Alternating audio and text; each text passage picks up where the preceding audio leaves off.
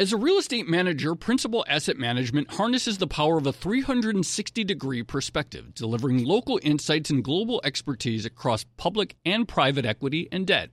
Their teams apply local insights and global perspectives to help identify the most compelling investing opportunities. Principal Asset Management. Actively invested. Learn more at principalam.com. Investing involves risk, including possible loss of principal. Principal Asset Management SM is a trade name of Principal Global Investors, LLC.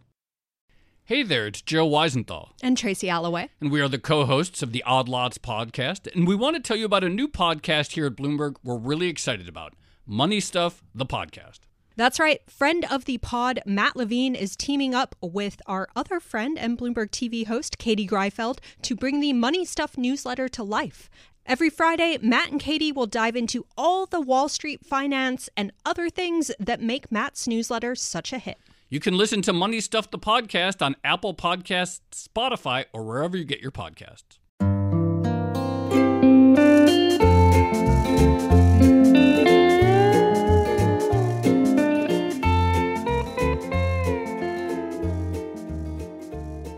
Hello and welcome to another episode of the Odd Lots podcast. I'm Tracy Alloway. And I'm Joe Weisenthal. Joe, I can't remember. Did you live in Chicago at one point? I lived in Joliet, Illinois from age 2 to 12. Oh my gosh. 2 to 11, yeah. That's so fun. So I lived in Chicago for middle school, so I think like yeah. 10. We probably were here some of the same years. We probably overlapped. It's a great city. I love coming here.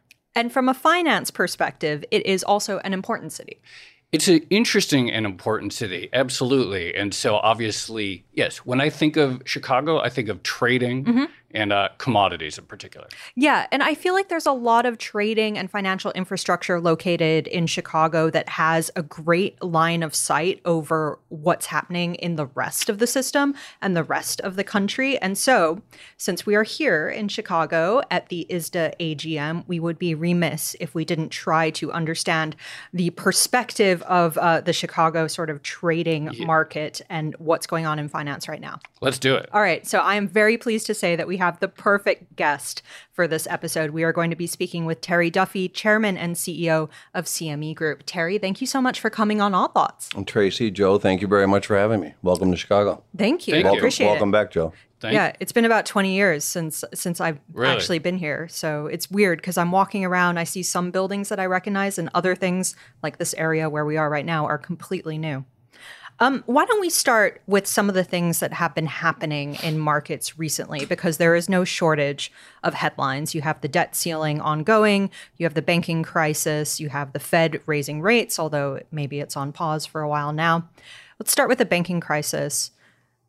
What's going on there? What do you see from the CME perspective? Because, of course, you deal with interest rate derivatives and hedges. So this is sort of ground zero for some of the asset liability mismatches that we've seen in banking.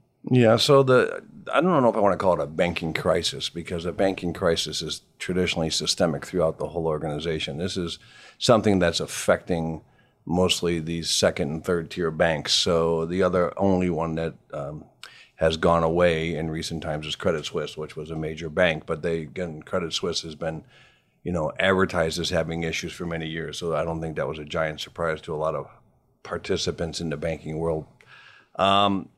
As far as the third tier banks, especially, let's zoom in on a couple, I guess. One of the couple things that I've said about, especially Silicon Valley, SVB, is it's really amazing to me that the banks who are in the interest rate business, in the lending business, I'm in the interest rate trading business, hedge risk management business of interest rates, and they're in the business of making loans to participants and deposits for their clients, that they should have a better understanding of the rate market just in general. I mean, the Fed has telegraphed here in the United States that we're going to have a prolonged tightening series of events, and we did so. We went from essentially 0 to just over 5% in the last year or so, and still they hedged long duration on their books with their client money to get a yield, and in return, the rates continue to go up, and we know what happened. That was an unhedged position. So you would have to ask yourself, where is the risk management associated with some of these banks that are taking money from participants on deposit? They're fiduciaries. They should have a better understanding of the business that they're in. So I was quite surprised by that.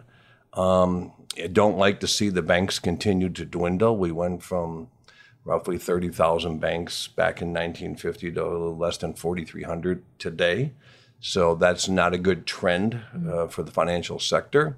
So I don't like to see that activity. So I would hope that people would continue to manage their risk in a smart way. And I'm not saying that from a self-interest proposal. Most second and third tier banks, because of some accounting rules, can't even use futures. But they can use swaps, and I'd like to see them just use the swaps. I said in a meeting earlier today that I'm a big believer in the ecosystem, because if the ecosystem continues to grow, then CME will do just fine in that ecosystem. So, I'm a little surprised by some of this activity with the banks, and it's frightening. The regular participants, listen, they're looking just to keep their money in a safe place. And when you lose the faith of the banks, it's a very troubling event. So the bigger ones get bigger, the smaller ones go away. In return, you could say that the consumers pay for that.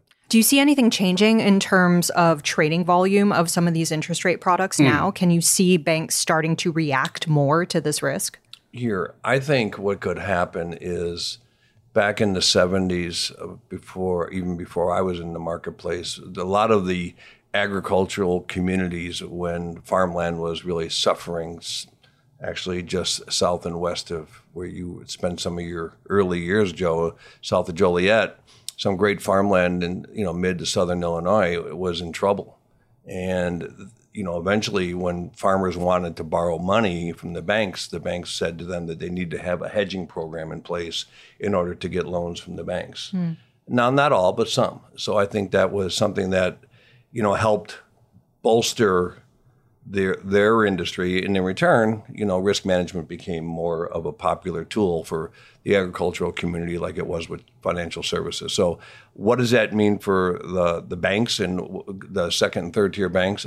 I think that they can continue to do the swaps, as I said, and in return, companies like mine can benefit, because most of the banks who do the swaps with the second and third tier banks historically do the layoff in derivatives on CME Group. So for us, it's, again, it works for us either way.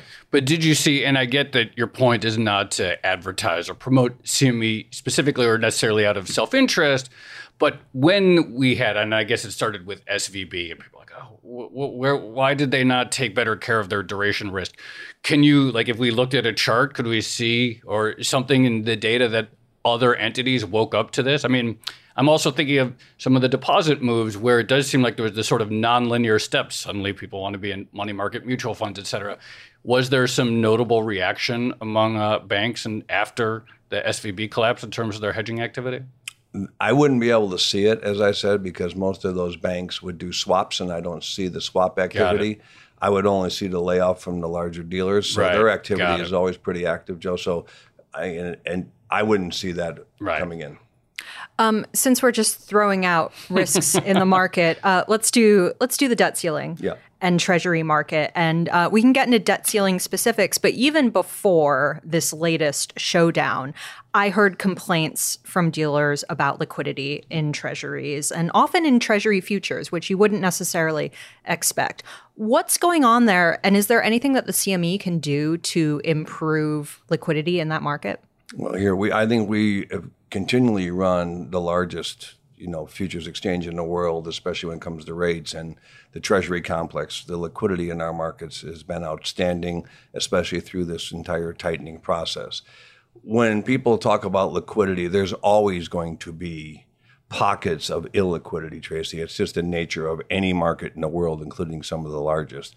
There becomes a situation where the market has a precipitous move because of an unknown event or that happened to pop up that caught everybody off base, where you're going to have pockets of illiquidity. That's called volatility. So I think sometimes people mistake illiquidity with volatility, and that's just what makes markets move at times. So I don't believe that, everything we've done has been proper for the marketplace. We continue to keep our engagement with our clients to see if there's something that they would like us to do differently.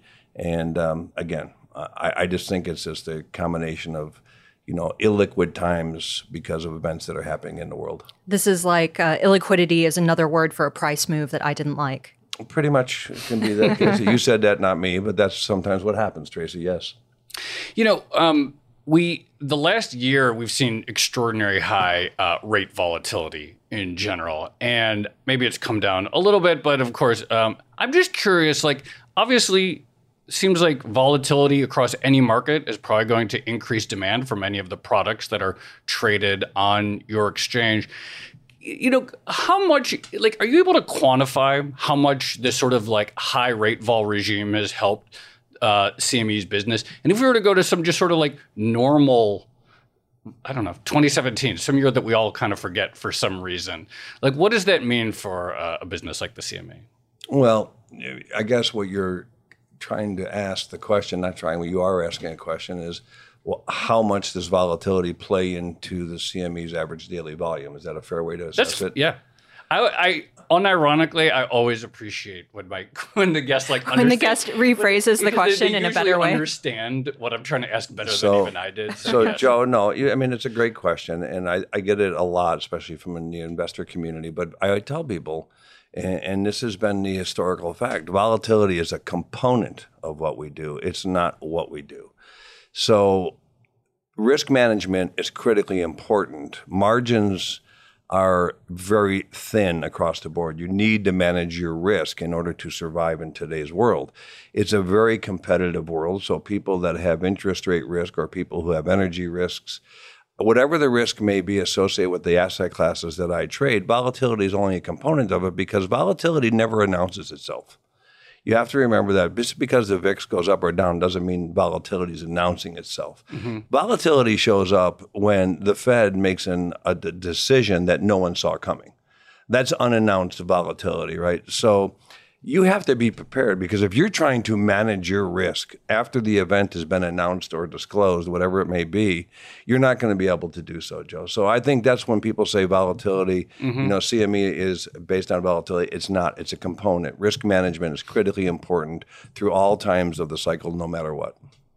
What does volatility actually mean for your own risk management? Because I imagine, there are times you wake up and suddenly you have to start collecting more margin on something. And as an exchange, that must be a challenge in the current environment. It is a challenge, and it is a critical component to what we do. Since we don't participate in markets, Tracy, we manage the risk for others, which makes it a lot easier to do so on margins and other things since we're not involved economically as far as that.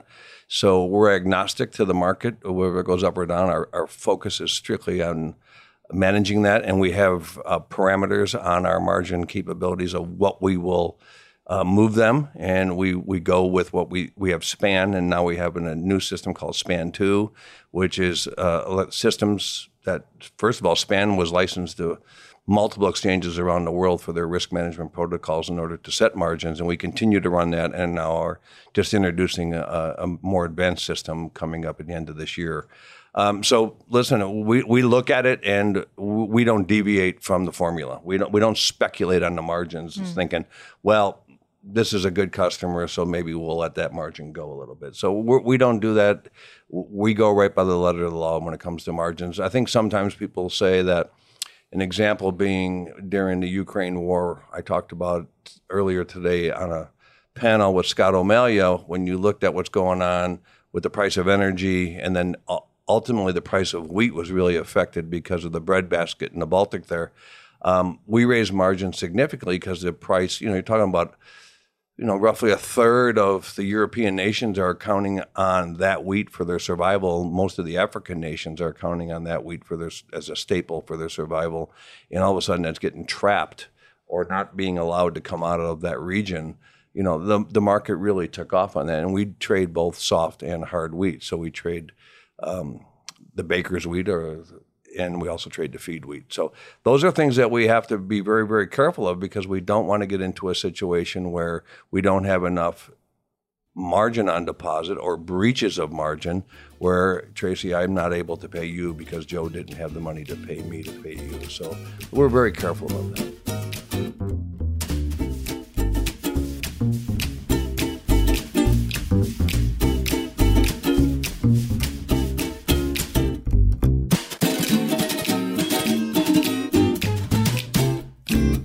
As a leading real estate manager, Principal Asset Management harnesses the power of a 360-degree perspective, delivering local insights and global expertise across public and private equity and debt. Our experienced teams are uniquely positioned to uncover compelling opportunities in today's market, giving our clients an exclusive advantage. Principal Asset Management actively invested. Learn more at principalam.com. Investing involves risk, including possible loss of principal. Principal Asset Management SM is a trade name of Principal Global Investors, LLC. Hey there, it's Joe Weisenthal. And Tracy Alloway. And we are the co-hosts of the Odd Lots podcast. And we want to tell you about a new podcast here at Bloomberg we're really excited about. Money Stuff, the podcast.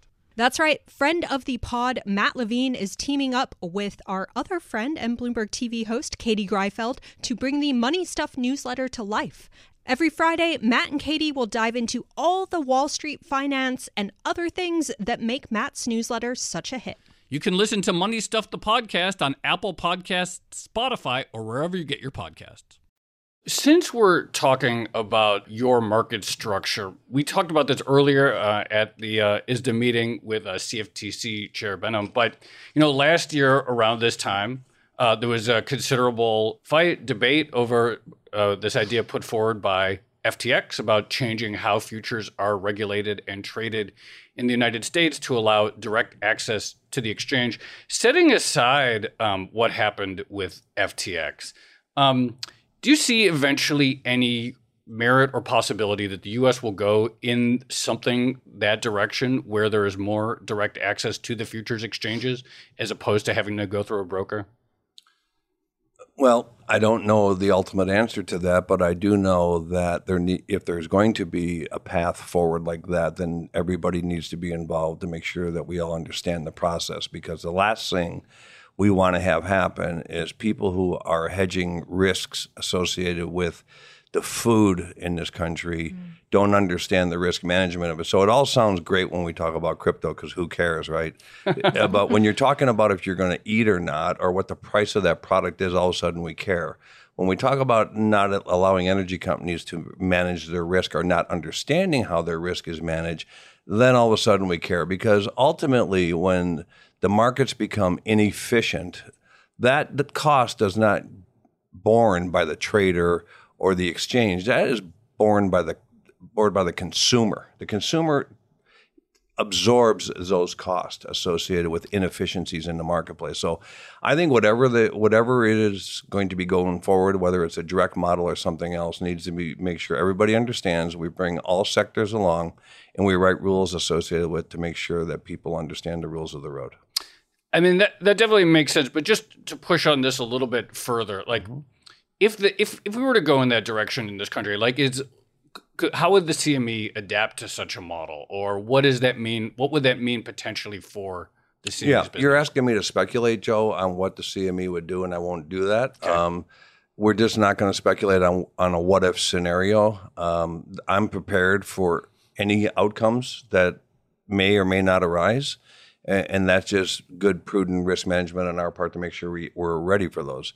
But again, we're not going to comment on what our strategy would or would not be. I have a bunch of crypto questions that I want to get into. What about the debt ceiling? You guys kind of glanced over that. We go back to that. You talked about it and you blew it off. Wait. I want to ask one other thing just on commodities because I had dinner with a bunch of commodities traders last week and I said I was going to interview you. What should I ask? And oh boy. Yeah, they had a bunch of unprintable stuff to ask. but the one those are my good friends. One question that I thought was really good is one of them asked, why aren't you more active in LME style commodities management? You know, the LME has had a series of scandals at this point. A lot of traders have lost trust in that business. Isn't this a giant market opportunity for the CME? Again, I think we look at markets, and I said this earlier, I'm not rooting for anybody to have problems like LME has had. I don't believe in growing my business at someone else's despair because that despair costs participants money. And that's not healthy for markets in general, right? So I don't like that. We are competing with LME. I don't mind good old-fashioned competition. We are competing with them in aluminum and some other products. But the product you're referring to is nickel. Nickel is a much smaller market. It also has a host of warehouses that are associated with that market that you would have to replicate. It's not just let's list nickel and not have the facilities to make certain that the deliveries on the nickel are facilitated properly so someone doesn't get delivery of a box of rocks, which actually happened, versus nickel. So again, I think from our standpoint, I don't like seeing what's going on with LME, but at the same time, we're going to continue to be competitive in areas that we think we can do well at. And I've already said that right now we're in a strong position on some of these metals products that we're competing in. Nickel is something that I have said that I am not looking to list at this moment. You never say never, but at this moment I'm not looking to list it. I think it's got a lot of issues in and of itself, so we'll have to see how that market progresses. But again, it's a much smaller market than some of the other ones they have. Actually, I was going to go into the debt ceiling, but now I'm curious, like, what is it about nickel specifically when you say, so it definitely has issues, but... It has issues because I don't know if it's the warehouse system. I don't know if it's the cash market associated with it. There's a whole host of things that maybe we need to modernize in cash markets to make the derivative much more efficient as well. Sometimes we're trying to have the derivative make the cash more efficient. You need to have a strong cash market if, in fact, you're going to have a strong derivative market. We're going to have to do an episode on commodities collateral management soon, and I think I have the perfect guest for that, I am looking forward to that. All right, let's go to the debt ceiling. How big of a deal would it be if the U.S. were to miss a coupon payment, in your opinion? Well, here, I don't, again, speculation. Hey, you're the one who said bring it back to the debt ceiling. Well, so now I'm just gonna... The only reason I said that is because you said, I wrote down markets, debt ceiling, Fed, FTX, and you hopscotched over two of them. So we're getting to them. We're not going in a linear order. I'm sorry. My bad. Most people go in order they say they're going to go in, but that's okay. Joe and Tracy Bloomberg. Sorry. So I got it. So I'm teasing you. So anyway, so on the debt ceiling here, I think talking about a potential default and what it would mean, I think you'd have to be hard pressed, because I think that could be catastrophic, to say the least, because it's not just the U.S., which is a huge, obviously, participants in the United States that could, if we had a default, because it's not just the treasuries. It could be a default or a slowing of payment on Social Security. It could be slowing of payment on veterans' affairs, which they need that money to survive. These are veterans that fought for our country. I mean, there's a whole host of things that payments need to go out to do, so not just the treasury market. So you also look at probably 60 other countries that are holding U.S. debt. And I'm not referring to just China, because the easiest thing to say is China. Sometimes I think China wouldn't even care if the U.S. defaulted, because that would only maybe bolster their long-term view about where they put themselves in the financial system. And again, their view is in hundreds of years. Ours is in nanoseconds. So you got to remember the difference between how they think about it. What I am very concerned about, and I hope our government understands, is there's a lot of smaller nations, especially European nations, who own U.S. debt that if it ever defaulted, they could put them into a world of hurt. So not just the U.S. So that's a big concern here.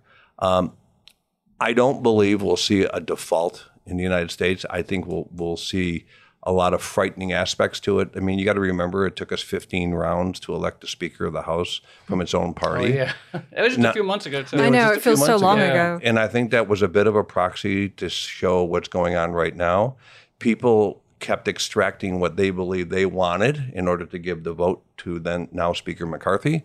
So when you're looking at that, you have to say to yourself, what are people looking at to extract on cost-cutting measures from an administration that's got not just this one, but prior administrations that has the United States of America $31.5 trillion in debt? How do we start to address it? And then some of these fringe participants of either party might say, this is a great opportunity or a horrible opportunity, let's borrow more. The point is, they don't have the votes right now for a debt ceiling. And so there'll be multiple rounds of this. You saw just 2 weeks ago, the House passed a bill by 5 votes to raise the debt ceiling by $1.5 trillion. But in return, the cuts they asked for over 10 years were pretty dramatic. And obviously the president and the Senate wouldn't even discuss that particular piece of legislation. So they met yesterday. They're going to continue. They're going to meet again Friday.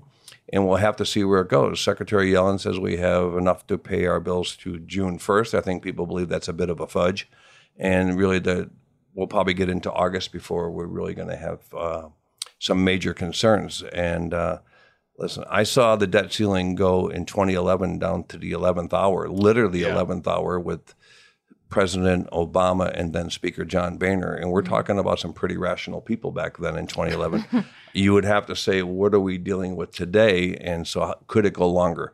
What does it look like? I think you could see some delays on some of these payments, but not a default. So you could see delays on some of the coupons that are expiring this summer or maybe even the fall. So you could see some delays on the payments. You could see some delays on Social Security and other benefits. But if that's the case, what does that do to the marketplace? So I can tie this all back in to we could be in for, again, when I talk about volatility and it doesn't introduce itself, here's a situation where you better pay attention because this could introduce itself in a very ugly way. And that is something that people need to pay attention to, because if in fact we have someone make the reference that the payment that you were supposed to get on Tuesday will be here the following Tuesday, people will take that as it's never coming. And the markets will take that as it's never coming. Not that that's the case, but that's how markets anticipate. Yeah. And then it happens all of a sudden. And now we go into liquidity issues, Tracy, that you referenced earlier because of an event of volatility. Then we have illiquidity, what it appears to be because of the event. This is exactly what I wanted to ask you, which is, are there technicalities that the CME is now on the lookout for in terms of missed coupon payments and things like that? We are, and we just did a presentation, and I can't share all that information that I gave to my fiduciaries, my board of directors, with my team last week here in Chicago about what it would look like in lieu of maybe a technical default and where we stand from our makeup of margin.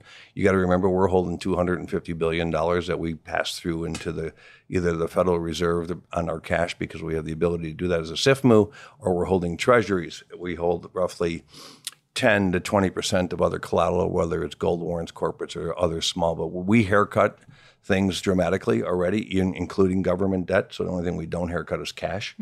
And so we are in a strong position. We're holding roughly over $130 billion today in cash against our margin positions. So roughly almost half in cash. So we're in a strong position right now, but we do have some treasuries. The only ones we would need to worry about are the durations that are expiring in a period that we think could be an issue, which is, maybe that August through October period. And again, that's a very small portion of the margin we're holding today. I'm scared to deviate from our list of I'm talking looking points, over but Terry's shoulder and to look at his. I didn't get anything ahead of time. I just got my little sheet here that I wrote down. Can I pivot slightly to AI, which is like the big talking point at the moment? And it feels like everyone's freaking out over the possibility of losing their jobs. Joe and I have joked that ChatGPT could easily replicate one of these episodes with a guest. And I would love to hear... Never replicate Terry. Never replicate Terry. I would love to hear from your perspective, though. The CME is an entity that has gone through significant rounds of technological change. We all remember, open outcry, pit trading. You had human traders actually shouting out their trades and things like that. That went away. So how are you thinking about AI now, and what advice do you have for people who might be grappling with the potential of this new technology? I don't know about the markets so much, but boy, Michael Bloomberg's got to be just really thinking close about this AI. You guys are replaceable. You know that? Thank you. Thanks, sorry, I'm teasing. Well, sorry, listeners. We'll do a ChatGPT generated version of this interview and see how it does. Contrast. Yeah. We'll do one every year. You guys will rig that. Remember, the information that ChatGPT has is only up through 2021. So we have like 2 years. We're just going to keep racing ahead of it. I think that there's always pain and there's always gain as we progress. So, Tracy, you gave the analogy of markets as open outcry transitioning to markets electronic. There was a tremendous amount of pain for people who could not make that transition from the floor-traded model to the electronic model. Now, the electronic model could not distribute markets around the world like the electronic model can. So there were so many more benefits, the efficiencies that the electronic model created. Now, a lot of people were able to adapt to the new model, and there were some that couldn't. So that's the pain part of it, because you can't bring everybody along. The gain part of it was the market got much, much larger due to the technology that the markets now use today and continue to evolve in each and every day. So when you look at artificial intelligence, there might be some short-term pain, but I think that long-term, there could be a tremendous amount of activity. I teased a moment ago, Tracy, about you and Joe, but I think that there's many opportunities for all fields as it relates to artificial intelligence. And the question is, we just got to make sure we don't deploy it in a way that no one understands it. I'll go back to my crypto answer.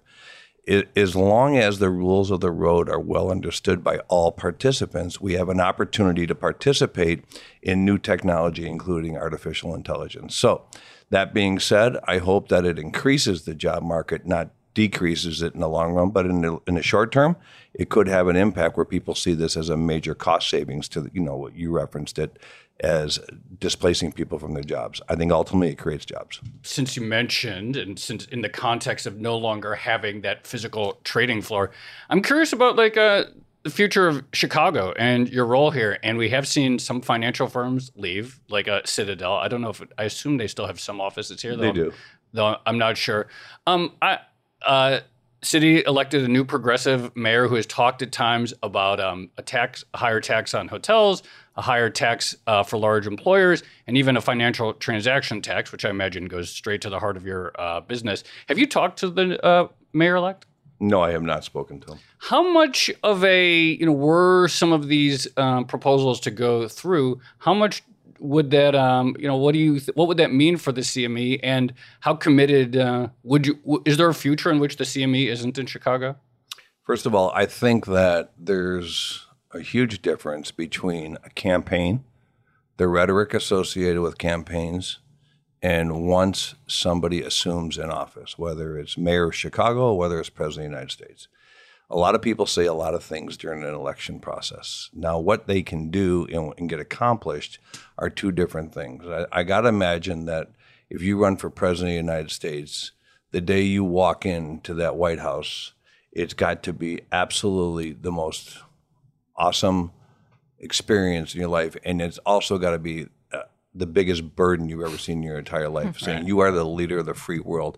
What I said on the campaign trail, now, okay, that was interesting, but now I'm sitting here. Now I got to make decisions on behalf of 335 million people to make sure we're doing the right thing. And so I think that when you look at, Mayor-elect Brandon Johnson, I don't know him. I know he's very progressive, and he's made a lot of comments as it relates to taxes. I'm hopeful that he reaches out to folks, I don't care if it's me or whoever, and talks about these things. First of all, let's make one thing perfectly clear for your listeners. Mr. Johnson has no legal authority to impose a transaction tax on my business. He just doesn't have it. The city of Chicago doesn't have the ability. It's not him, it's the city of Chicago. The state of Illinois is somebody that can propose a transaction tax on its, and then the federal government are the only two entities that can do so. So on the hotel tax, I'll leave that to the people that run this hotel to determine how they're going to deal with that. I don't think it's healthy for tourism. That's one of the things we rely on in this great city is tourism. So you hate to chase people away over a silly cost. You'd rather, take the Walmart model and bring in more and charge less. So I'm hopeful that he deals with some of the issues that are of concern, and most of those are around crime and safety. So I'm hopeful that the new mayor focuses on those issues and doesn't get too bogged down on how he's going to short-term think he's going to raise taxes on certain people in order to fit his agenda. We have a problem in Chicago, and I think there's other cities here. It's not just the crime, it's the community. You need to create community amongst your city if you're going to survive in the future, meaning we need to have businesses open. We need to have people walking into those businesses. You need to have commerce. You need to have people living in here. You can't chase everybody away. Everybody is afraid right now because of whether it's the crime issue or whatever. So I think layering on additional cost as you're trying to fix one problem would be a catastrophic mistake. As far as CME's future in Chicago, CME, we have sold all of our property in the state of Illinois and the city of Chicago. We don't own anything any longer. We put ourselves into a very strong position many, many years ago. In our leases, we have language in there that says if there's something that's ill-conceived from the city or the state, that our leases are null and void. So we're in a really strong position. We have options coming up on our long-term leases already. So that doesn't mean we're leaving. We like Chicago. As I said earlier today on a panel, I think Chicago's been on its back foot before, and it can get back on its front foot. But it takes all of us to do so. So I want to be a part of the solution, not part of the problem.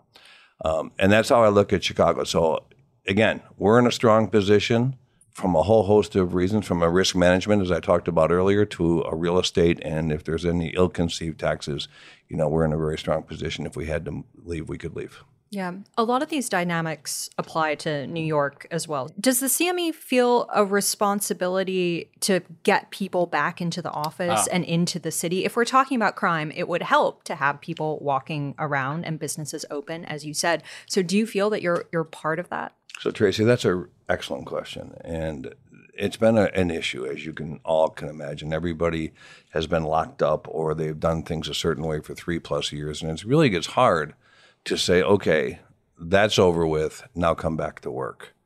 Everybody goes like, well, why? I'm doing just fine doing it the way I'm doing it now. I think it's up to, and I said this to our governor, I said to him, when you shut down the state of Illinois and certain businesses had to stay open because they were essential to the lives of others, some banks and exchanges were part of that as being essential. Not just grocery stores, not just big box stores and others, but we were essential. Nobody thought about how do we get them back now? So why isn't government getting involved with saying we need people back? We need people back in cities and communities. I'm a big believer that if you're a steward or a fiduciary of other people's money, that you need to be there to be on top of it, and to sit at home and monitor that off a screen, to me, is not the appropriate thing to do. You should always have somebody, involved in an office setting as you're relying on someone to keep your money safe for you. So there's a couple different ways I'm looking at that, Tracy, but I will say that, from our standpoint, I've met with my people. I'm not a big fan of the hybrid, but at the same time, it's a competitive world out there, so you have to do what you have to do. I will say that my risk in clearing people are in 5 days a week, and that's non-negotiable, and they know that. And I've had meetings with them. They're comfortable. They understand my concerns around risk and clearing. I outlined them for you all, and sitting here, how volatility can come up very quickly. So I'm very committed. I understand that certain people in finance and legal and other parts of my company can hybrid a little bit, but again, I'm holding everybody accountable. I have shareholders that are holding me accountable, so we'll see how this all pans out. But I do believe there's a role in not only federal government, but state government to help rebuild these cities. And listen, we have a massive problem with vacancies in office buildings around this country, especially in New York and Chicago and LA. And that's not healthy. I mean, that's a massive shoe to drop, because all these buildings are levered up. I mean, there's loans against them that are going to be refinanced at much higher rates, and there's no occupancy. What's going to happen to them? So, not an economist, I'm a realist. I look out the window and you see certain things, and again, I think it's upon not only executives like myself, but of course, people in elected offices to make sure that we put these pieces back together. And it's hard.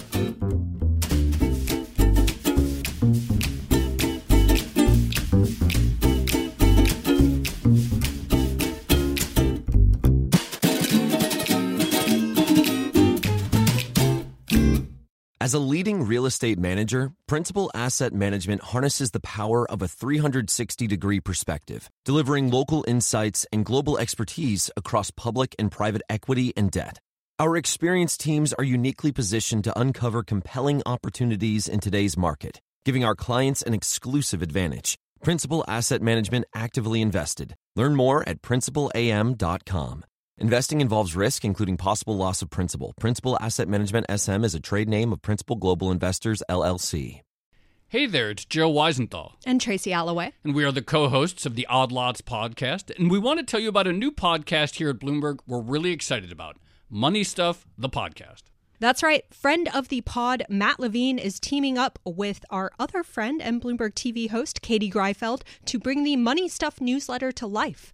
Every Friday, Matt and Katie will dive into all the Wall Street finance and other things that make Matt's newsletter such a hit. You can listen to Money Stuff the podcast on Apple Podcasts, Spotify, or wherever you get your podcasts. You mentioned office vacancy as a problem, and the other issue that a lot of banks have run into, besides their duration risk, is this perception that many of them have significant potential losses related to commercial real estate. We talked about this on a recent episode. Real estate is one of these areas which sort of seems somewhat impervious to robust hedging instruments or futures related to indices. Can you talk to us as someone in this business of like these instruments? What is it about real estate or commercial real estate that has made it difficult to build instruments that would allow for hedging activity? So I think there's a lot of things that are really difficult to provide what Tracy talked about earlier, which is liquidity for every single instrument, because everybody who's in a certain business believes that they should have a risk management tool. Yeah. There's other people that don't want to participate in it because of whatever that industry may or may not look like. You also have to make sure that nothing is readily manipulable before you can go forward. So you have to have a strong cash market, like I referenced earlier. So sometimes the markets are just not, I don't want to say centralized, but are just not customized, and that is the word I'm looking for, customized enough to have for every single product. So in return, when you look at, here's a great example, jet fuel. You would think, boy, there's a lot of people flying. Why don't we have a jet fuel contract? Why? Because they use the West Texas Intermediate to manage that risk in their jet fuel cost. Why don't we have other contracts for other businesses? I've had people come to me saying, Terry, have you seen this lobster market? I'm like, excuse me? The lobster market, we need to have a futures market on lobsters because in Maine right now they're rolling. I'm like, oh boy, okay, I don't think they care in Kansas, but all right, whatever. So you need to make sure that you have a natural buyer and natural seller in a market that's not readily manipulable. I'm not saying the real estate market is or the commercial market is, but the way you can deal with that is through interest rates and interest rate markets, so you can hedge those exposures on your cost. You're not going to be able to have a pure hedge on occupancy, the way I look at it. But maybe somebody will, Robert Shiller, as you know, created the Case-Shiller index on the home index. Yeah. And that seemed like a real natural product, right? But there are some futures on that. There are, and we had them. Yeah. And we worked with Dr. Shiller on the contract. But again, it's not a liquid contract because there's a lot of people don't participate in that marketplace. Joe, I was just thinking this was our opportunity to turn this into our long-awaited onion futures episode. Yeah. Onion. It's one of the only products that's outlawed by the United States government. We've joked about this for years, but we've never done an onion futures and why it's banned. And we may never do an episode on it. We'll just keep joking about it. You want me to give you a snapshot on it? Sure. Yeah, do it. The market was cornered on the onions, and they dumped the onions in the Chicago River and kept the burlap sacks that they were in because the burlap sacks were worth more than the onions themselves. And the United States government stepped in and said, we will not have a futures contract on onions ever again. It's amazing that the U.S. government was so active on the onion market in what was this, like the 1920s or 30s, something like that. Yeah. 30s. And yet here we are today. Okay, speaking of government in action, maybe this is my segue into crypto. I was just going to say, it's impressive how long we went without really going to crypto. I'm glad. Anyway. Okay. Sure we didn't talk about crypto? You touched on it. A little bit with FTX. But let me ask the broadest crypto question possible. Yeah. What is your take on crypto at the moment? Because you have voiced some concerns about the way the market functions and how it could fit into your business. But at the same time, you do have a big and growing suite of crypto offerings. Mm-hmm. So again, I don't believe I've ever come out publicly and said that I don't believe in crypto, because I know I haven't said that. What I have said is I do believe that people need to understand what they are participating in. And for some reason, people get a case of FOMO, or they get a case of influencers who influence them because they're celebrity types or whatever, that this is something that you got to have. And we live in an age of where people follow other people, and it's just, off to the races. So what I believed with crypto was, for an exchange like ours, a highly regulated entity, that, when we decided to list Bitcoin, it was going to be under our comfort level, for lack of a better term. And we did that. We did it with making sure that we have the functionality that we have in all of our other markets could apply to the Bitcoin, such as stop logic functionality, velocity logic functionality, meaning if the market was to precipitously move so fast it would stop, replenish liquidity, then start again. That's called velocity logic.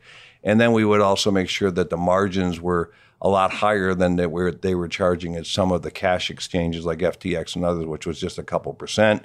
We actually went into the high 30s, low 40s when we listed that contract on margin. And then we listed an awful large size contract to make certain that we were attracting sophisticated participants. We did not want to attract, retail participants who still didn't understand the product very well. Now, we have subsequently gone into smaller contracts on Bitcoin and Ether. So we have what's called micro contracts that trades more for the retail.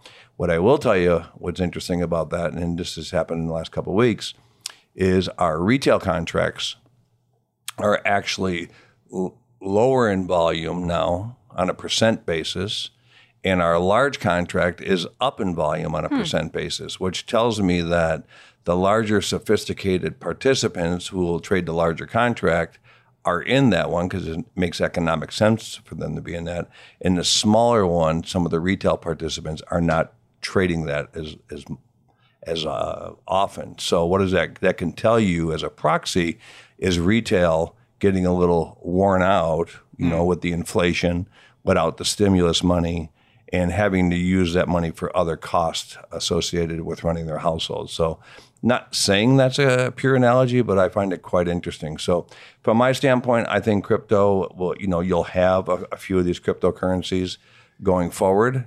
And as long as we continue to educate and prove out their use cases where people can use them and feel comfortable using them and not worry about losing their money to participants who are holding that for them. Remember, the bigger issues with some of these exchanges is the cold wallet, where you can get your own, but some people just trust that the exchange will do it for them, and that's been an issue. So I think it's going to continue to evolve, and you'll have a survivor of one or two of these cryptocurrencies, and then you'll have the blockchain technology being deployed in many other ways outside of just crypto. Maybe it's used with the stable coins or used with other means. Just on crypto, one last question. What would you look for in terms of other additions? So you have Bitcoin, Ether.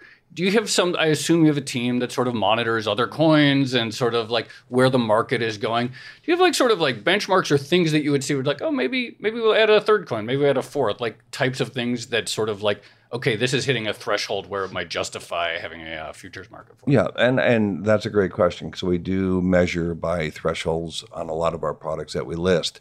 On crypto, one of the things that we've been successful doing is we have reference rates. And even prior to us listing the derivative of Bitcoin, we had a Bitcoin reference rate. Now we have listed several more reference rates, and we'll see how those reference rates go over the next, several months to maybe a year, and see if they start to participate more where people are actually using them, and then we may decide to go from there. So it gives us the ability to have a non-tradable product on the reference rate to see how people are looking at it, and then if we decide there's enough interest, we could always list a futures contract on it. Just going back to liquidity real quickly, which is how we sort of started this conversation, there does seem to be, I don't want to say more of a concerted effort because it feels kind of disjointed, but there does seem to be more noise at the moment about regulating crypto. And you have crypto futures. And I guess the question is, are you concerned at all that a clampdown on crypto in the cash market would affect the futures business? Because as anyone in financial markets knows, in order to have vibrant and healthy futures contracts, you do also need vibrant and healthy markets in the underlying. Yeah, and again, Tracy, I appreciate that question. I think when you look at the cash market as it relates to crypto, it's already been question asked, question answered as it relates to Bitcoin, that it is a futures contract, so there's no argument. I think as long as we're in that place right now, and we have been since we listed a contract, and both the SEC and CFTC obviously have agreed that is the case. So I don't think that harms Bitcoin. Now let's talk about some of the other cryptos. What does it do? There's massive uncertainty of what is a security and what is a derivative. As you know, both the SEC and CFTC have a difference in that definition, and they both want to seek regulation of those products. So until there's clarity, markets hate uncertainty. And I think we got to get clarity between the regulators about who is going to regulate some of these other cryptocurrencies and what are going to define them.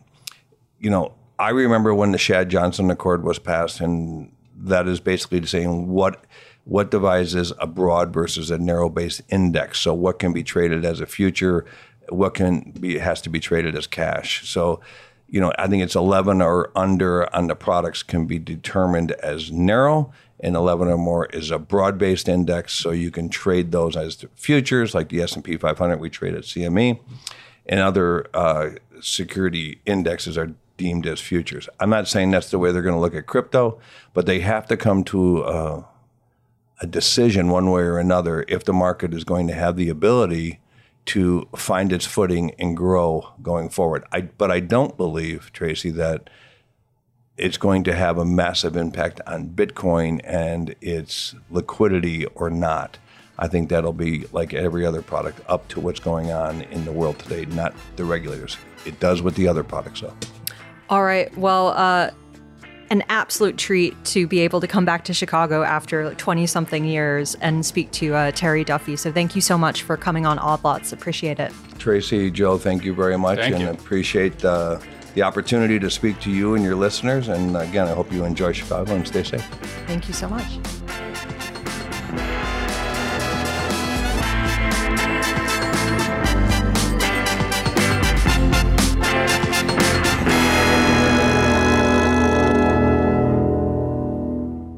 Joe, I really enjoyed that conversation. You know what I want to do? I want to have Terry back, but just for one where it's like we throw out like different commodity futures, and he tells us, and he just story, says like, something. Why do we have jet fuel futures? Yeah. I never thought about that before, but that there's already an instrument that's like close enough. Or just like old war stories from running the CME. Because I remember also a few years ago, when I was sort of like more involved in this coverage, I remember there was like a cattle herdsman association that like went to Chicago to talk about the cattle futures contract. Like there's so many stories he could tell. The burlap sacks, I had no idea. Yeah, I didn't realize that either. But there were a few things that were really interesting to pull out of there. I mean, like one, to hear how he's thinking about crypto liquidity was interesting. And also that they're thinking actively about treasury market risk. Yes. I mean, I guess that should be obvious, but it does feel to me like the debt ceiling drama is one of those things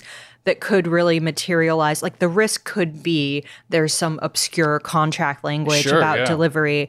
And so it's interesting that they're sort of looking for that at the moment. Speaking of contract language, I thought it was interesting that he pointed out specifically that in the leases they have for their real estate in Chicago, that there are, and it'd be interesting to like talk to like a real estate lawyer, like what kind of leases companies have if they want to leave or move to Florida, and they say, oh, it's tied to political choices, what that looks like. And the fact that he was like kind of, he didn't say like, oh, we're going to leave or anything like that, but it's clearly something that like I think there was an implicit threat there. Wasn't there? It's obviously something they have been thinking about. Concern, yeah. All right. Well, on that note, shall we leave it there? Let's leave it there. All right. We're going to go off and enjoy Chicago now. This has been another episode of the Odd Lots podcast. I'm Tracy Alloway. You can follow me on Twitter at Tracy Alloway. And I'm Joe Weisenthal. You can follow me on Twitter at The Stalwart. Follow our producers, Carmen Rodriguez at Carmen Armin and Dashel Bennett at Dashbot. For all of the Bloomberg podcasts, follow them on Twitter at Podcasts. And for more Odd Lots content, go to Bloomberg.com/oddlots. where we blog, we post transcripts, we have a newsletter that comes out every Friday, and check out the Discord, discord.gg/oddlots. Listeners are in there 24/7 talking about all of these topics, markets, econ, crypto, water, energy, real estate, and more. Super fascinating, fun place to hang out. I'm spending more and more of my time in there. Go there, check it out. Is there an onion futures we got to add an onion futures room. No one will, there's no new developments. Maybe we'll get a bot that just updates it, says onion futures are still illegal. And it'll just post that once a day and there's no new development. Can we do that? I want to do Let's do that. All right. Thanks for listening.